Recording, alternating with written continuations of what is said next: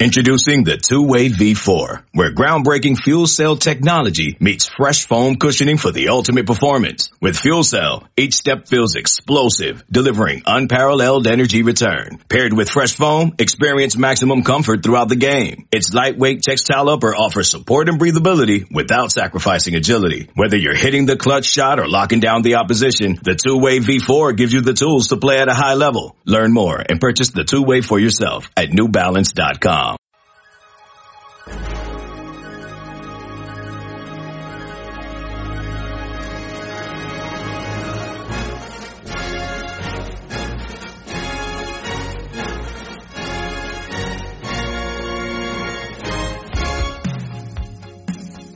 Good morning, Bucknutters. It is Sunday, December 8th, 2019. I am Dan Rubin. This is Bucknuts Almost Live, our in-season Sunday morning podcast, and it has been quite a season. Ohio State defeats Wisconsin 34-21 in the Big Ten championship game. It was a tale of two halves.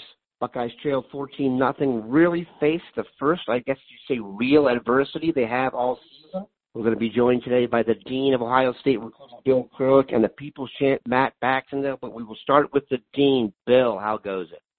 Very well this morning, Dan.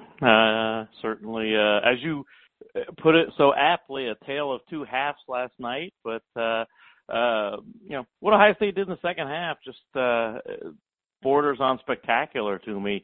27-0 run, shutting out Wisconsin in the second half. And the stat that is just mind-boggling after watching the first half is that Ohio State held Wisconsin to 6 yards rushing, I believe, in the second half. That's just incredible.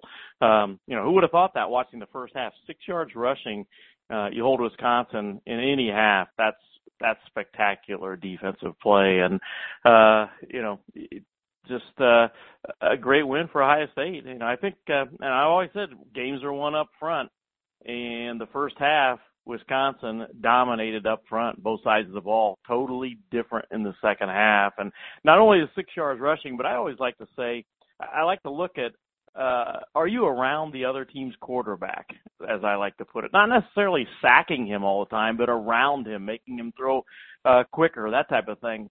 First half, obviously, Ohio State was not around their quarterback very often, and they were around Justin Fields quite often. Second half, it was totally the opposite, and couple that with 6 yards rushing, and you saw what you got. We're going to get to the recruiting implications and what Bill does best. But first, Bill, put on your college football playoff committee hat. The main story this morning has been, because there's no real intrigue with the fourth spot, I don't think, it's going to be Oklahoma. The main intrigue is number one, Ohio State or LSU. Ohio State entered number one. LSU arguably had a more impressive performance yesterday given what they did to Georgia. Your thoughts on what you think should happen and what you think will happen? Well, one thing I think is interesting is it seems to be that the ESPN hype machine is already full bore LSU number one. I watched Heather Dinich this morning say that LSU should be number one because they had 4 wins against top 25 teams, and they had the more impressive game yesterday. Well, what she totally left out of that equation is that Ohio State did not say a word about Ohio State having 5 wins against top 25 teams, and the margin of victory for Ohio State in those 5 wins was greater than LSU's in their 4 wins over top 25 teams. So, to leave that totally out of the equation just to me is completely unfair. As far as who should or whatever, as I watched the end of that game last night, I was thinking that LSU would probably be number one until Joe Klatt put up a very good graphic saying, just what I've talked about. The Ohio State has more wins against top 25 teams. Ohio State has a bigger margin of victory, et cetera. His graphic was very, very good and has an impelling case for Ohio State to be number one. Let me put it that way. I have no idea what they're going to do. I'm tending to think they're going to actually keep them at number one. We'll get into that in detail with the People's Champ. I think Bax may actually be a little opinionated on that. Let's talk recruiting. What happens now? Between now and kickoff of the college football playoff, what access do they have? Who visits? What do they do? How much time is spent on recruiting versus, getting ready for the game? Is it more 2020 or 2021? Kind of wrap everything up for us here. Well, this is going to be a crazy week for Ohio State and a crazy several weeks for Ohio State coaches. Hectic, I guess, would be the best word rather than crazy. They're already out on the road. Kevin Wilson went to the basketball game of Josh Fryer on Friday night. The coaches will be out in mass starting today visiting with recruits, and they're going to start mainly with the kids that have committed. I've had in my column last couple of days kind of detailing where a number of the Ohio State coaches will be, and they're seeing a lot of commitments today, Monday, Tuesday, and so on. I look for Ryan Day to be in Ohio a lot. You remember when he first got the job last January, what did he do? He went all over Ohio and made sure those Ohio coaches know how important they are to Ohio State recruiting. So they're going to be out recruiting. There's going to be official visits coming up. The big one, December 14th, is C.J. Stroud, the quarterback from California. And that'll all lead into, of course, bowl practices at the same time. Recruits will be making visits for bowl practices to Ohio State, unofficial visits. Heavy on the 2021 class. They have 25 commitments. There's not a lot to be done. There's still more important work to be done for 2020, mainly getting another quarterback if they can, and then maybe one or two other players in the class. But it's going to be heavy on the 2021 kids, and the coaches are going to be really all over the country seeing those. And it's going to be hectic, but they've got Mark Pantoni leading the charge, and he's the best in the business at what he does, and it's going to be very organized because of him and his staff. Yeah, the bowl practices are an excellent chance, not just for young guys in Ohio State's roster to get some extra snaps, but to bring in some future Buckeyes to get a real good look at how things work. Finish with this, Bill. Give us the latest on C.J. Stroud, his schedule. He's got other visits planned, and kind of what you expect to go down the stretch here. Well, I think anybody that says that they know for sure what C.J. Stroud is going to do, is not being honest. I don't think anybody knows for sure where he's going to end up.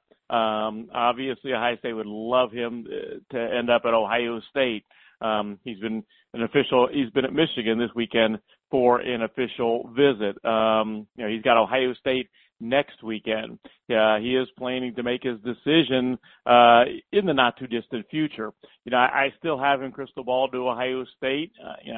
Obviously I like the Buckeyes there, and he's already been to Georgia. I might also add to that. But I talked to one source in California, and as they put it, CJ's just kind of gone radio silent the last couple of weeks, and this source knows him well. He's just not talking to people a lot. He's just going through the recruiting process now. We'll see where it ends up. Again, I still like my pick of Ohio State in the crystal ball, but we'll see. Ohio State has that huge official visit coming up this weekend. You will hear it here first. We appreciate the Dean stopping by. Have a great Sunday, Bill. You too, Dan. We'll be back with the People's Champ. Hiring for your small business? If you're not looking for professionals on LinkedIn, you're looking in the wrong place. That's like looking for your car keys in a fish tank. LinkedIn helps you hire professionals you can't find anywhere else, even those who aren't actively searching for a new job but might be open to the perfect role. In a given month, over 70% of LinkedIn users don't even visit other leading job sites. So start looking in the right place. With LinkedIn, you can hire professionals like a professional. Post your free job on linkedin.com/recommend today. We are back, joined by Matt Baxendale, the People's Champ. There are times when I look forward to hearing from Bax, let's be honest, every time. But this one, I have a little more juice. Bax, Ohio State got it done against Wisconsin. As I discussed with the Dean earlier, it was a tale of two halves. I'll give you a couple minutes here to talk about last night, and then we will get into the subject at hand, which I'm sure you have strong opinions on. Your thoughts on Ohio State's kind of Jekyll and Hyde performance, I guess, against the Badgers? Well, they finally got punched in the face, and we saw what they had sort of for a spine behind it. Because let's face it, outside of even the first Wisconsin game, which was 10-7 Ohio State at the half, no one's really stuck with them. We finally had the fear for once. And I've talked all year about the fear. And the fear wasn't there until last night in that first half when Wisconsin outmuscled, outmanned, outschemed, and flat-out outplayed Ohio State in the first half. If we're going to switch to the positive, you got to go to the negative part first. You got to talk about the hole that they fell into before you can talk about them climbing out of it. That defensive stand at the end of the first half, when it was 14-7 and Wisconsin was just trying to run the ball to go to half, could have gone down as one of the most infamous defensive series in the history of Ohio State football. They were just trying to run Jonathan Taylor and run the clock out, and they gave him 45 yards. Like, there are lots of words that I can't say on a family show that describes that performance there. So the first half was, I think the team finally got the press clippings going to their head. They finally, had a little bit of that complacency we were concerned about. It's just human nature when you play a team twice in 1 year and you win the first game by 31 points. The other team's going to be more motivated coming out of the gates. So, yeah, it was the worst half of the season for the Buckeyes. No question whatsoever about it. Wisconsin clearly wanted it more. And OSU didn't seem quite ready to come to the challenge. And it did not help that Justin Fields looked pretty injured for the majority of the game on that knee. His running was a non-factor. He missed some passes throughout the game that he just flat out doesn't normally miss. There was a couple times where not just the deep passes where the ball was a foot too high or something just out of the reach of a receiver, but some open crossing patterns and guys in the flat that he missed. It was very unlike him. So there's a lot of adversity in these guys' face. And now that we've got that out of the way, what a clapback in the second half. Like, in the first half, I'm sitting there just thinking, please just let us win this game, right? In the second half, I'm thinking, this response is pretty good. This is the kind of thing that might keep us with the number one seed. I'm not sure. So, second half, what happens? OSU comes out, much better scheme, wins the line of scrimmage, Fields hits a couple big plays, and most importantly, the defense steps up. The defense finally got themselves with their feet underneath them, won at the line of scrimmage, started man-balling up on Taylor, and guess what happened? 27-0 run. Looked like an absolutely, utterly dominant force. Wisconsin only got 23 yards until that last garbage time drive. 23 yards and a half. That's insane. That's the kind of performance that this team's capable of. That's much more along the lines of when we talk about, this team is just that damn good. That second half describes when we talk about what that team means when we say it's just that damn good. I don't know how many teams in America can come out after getting clapped on like that and then, boom, 27-0 to win the game going away. That was really impressive. So, sure, they dug a gigantic hole and we felt the fear. And then they came back out and were the most dominant team in the country per usual. You got to have a lot of confidence coming out of that to say they're finally tested and they responded in a championship fashion. This is going to sound silly. Never felt the fear.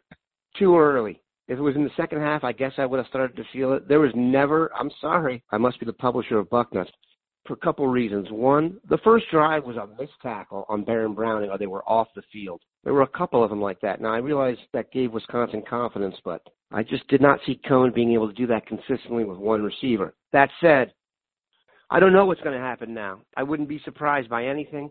I actually think Ohio State will stay at number one if I had to bet. The floor is yours. Well, right now, I think everybody had the same thought of, well, look at LSU. They just were dominant for the second straight game. That's a big win over a Georgia team that, a lot of people think is good, and a lot of us, I'll be real honest, I never thought Georgia was that good this year. I thought they had a good defense, and their offense was kind of trash. And if you lose to a 4-8 South Carolina team at home with their backup quarterback in it, that's more disqualifying than Iowa or Purdue was.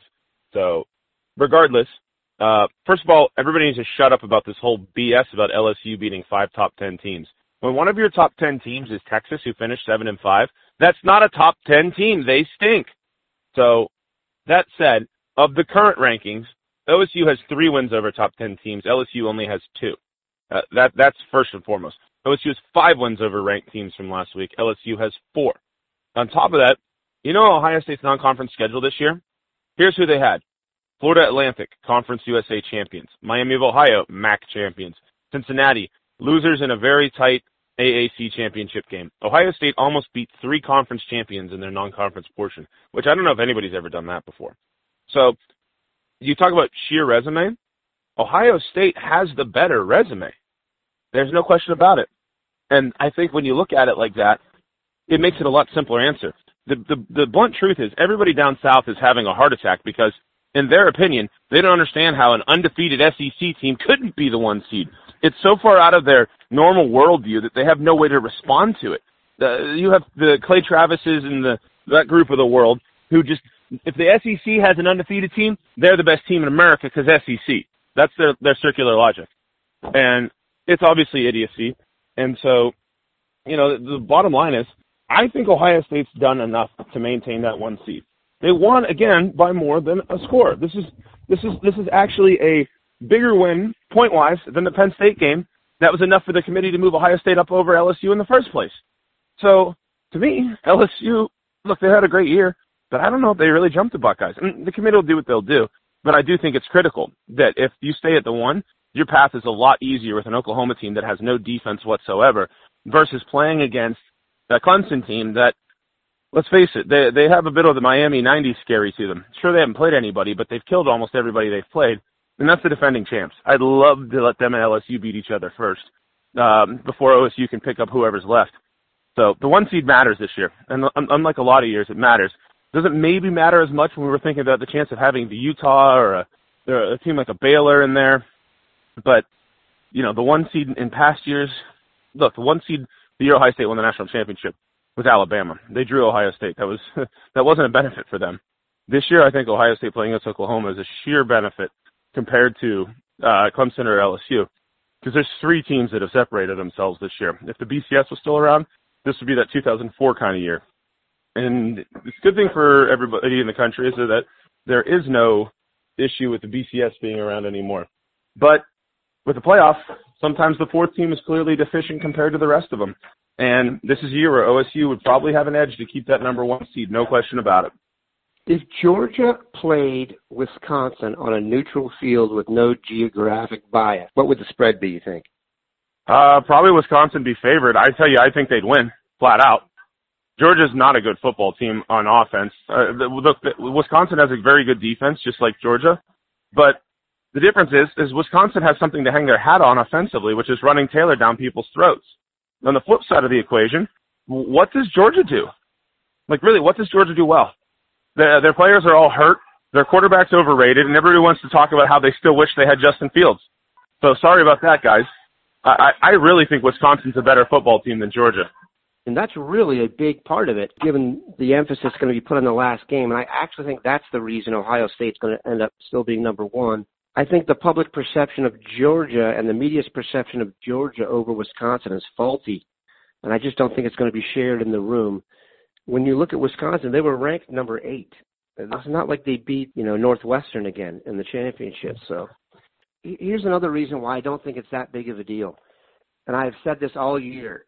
I don't think Oklahoma is as good as the other 3 teams, but Oklahoma and Lincoln Riley with that offense and a month to prepare should scare anybody. Am I giving them too much credit? No. And I said at the start of the year that if their defense was as improved as we all expected, that this Oklahoma team scared me more than the SEC teams do. Look, let's face it. Anybody watch that Baylor-Oklahoma game yesterday, all you had to think was, man, I really hope Baylor wins because there's 0 chance of Baylor beating the Buckeyes. Like, watching that game, Baylor was never going to score enough points against Ohio State to beat them. Never. Oklahoma could have some random game where they score 48 points just because they're that good. They scheme that well. CeeDee Lamb's amazing. Jalen Hurts is great. This is a darn good Oklahoma team. Now, they're not in the same class as a Clemson, whose defense and offense are both equally strong, kind of like Ohio State. They're not in the same class as LSU in that Joe Burrow has a big group of receivers versus a stud like CeeDee Lamb. But Oklahoma is not a pushover. This is not as exciting of a year to have as exciting of a 1 seed moment as I hoped it would be going into the weekend, because Utah and Baylor would have had no prayer of beating Ohio State. They don't have the offenses to do it. And unfortunately, both those teams lost, which is, how the playoff's supposed to work, is that the teams that aren't as good as the elite teams get knocked out. But man, that would have been really great for the Buckeyes to play one of those 2 in the first round. So I do think it matters, though, because Oklahoma's very, very good. I think Clemson, who's without question the 3 seed in the final rankings, I think Clemson's better than Oklahoma, and I think it's better by a noticeable margin. And in fact, I'd rather play LSU than rather play Clemson, because Clemson at least plays defense. LSU, sure, they stopped the Georgia team that had its second string everything in last game. Great, good for them. They've given up 38 points this year 4 times, including to Ole Miss, who fired its coach, and to Vanderbilt, who didn't make a bowl game and probably should have fired its coach. So I'm not that impressed with the LSU defense. I think that's going to be the reason that they end up losing in this playoff, is because they're going to run into a team that can actually stop Joe Burrow and company and not let them score 30-something points on them. Clemson, on the flip side, has the defense to do that. So I think the 1 seed matters, and I think it matters less than it might have 24 hours ago, but I do think it matters. We'll find out soon enough. The shelf life on this podcast is not the best. The content we think is pretty good. I appreciate the Dean. I appreciate the People's Champ stopping by. Keep it locked in, Bucknutters. We're here on a ride.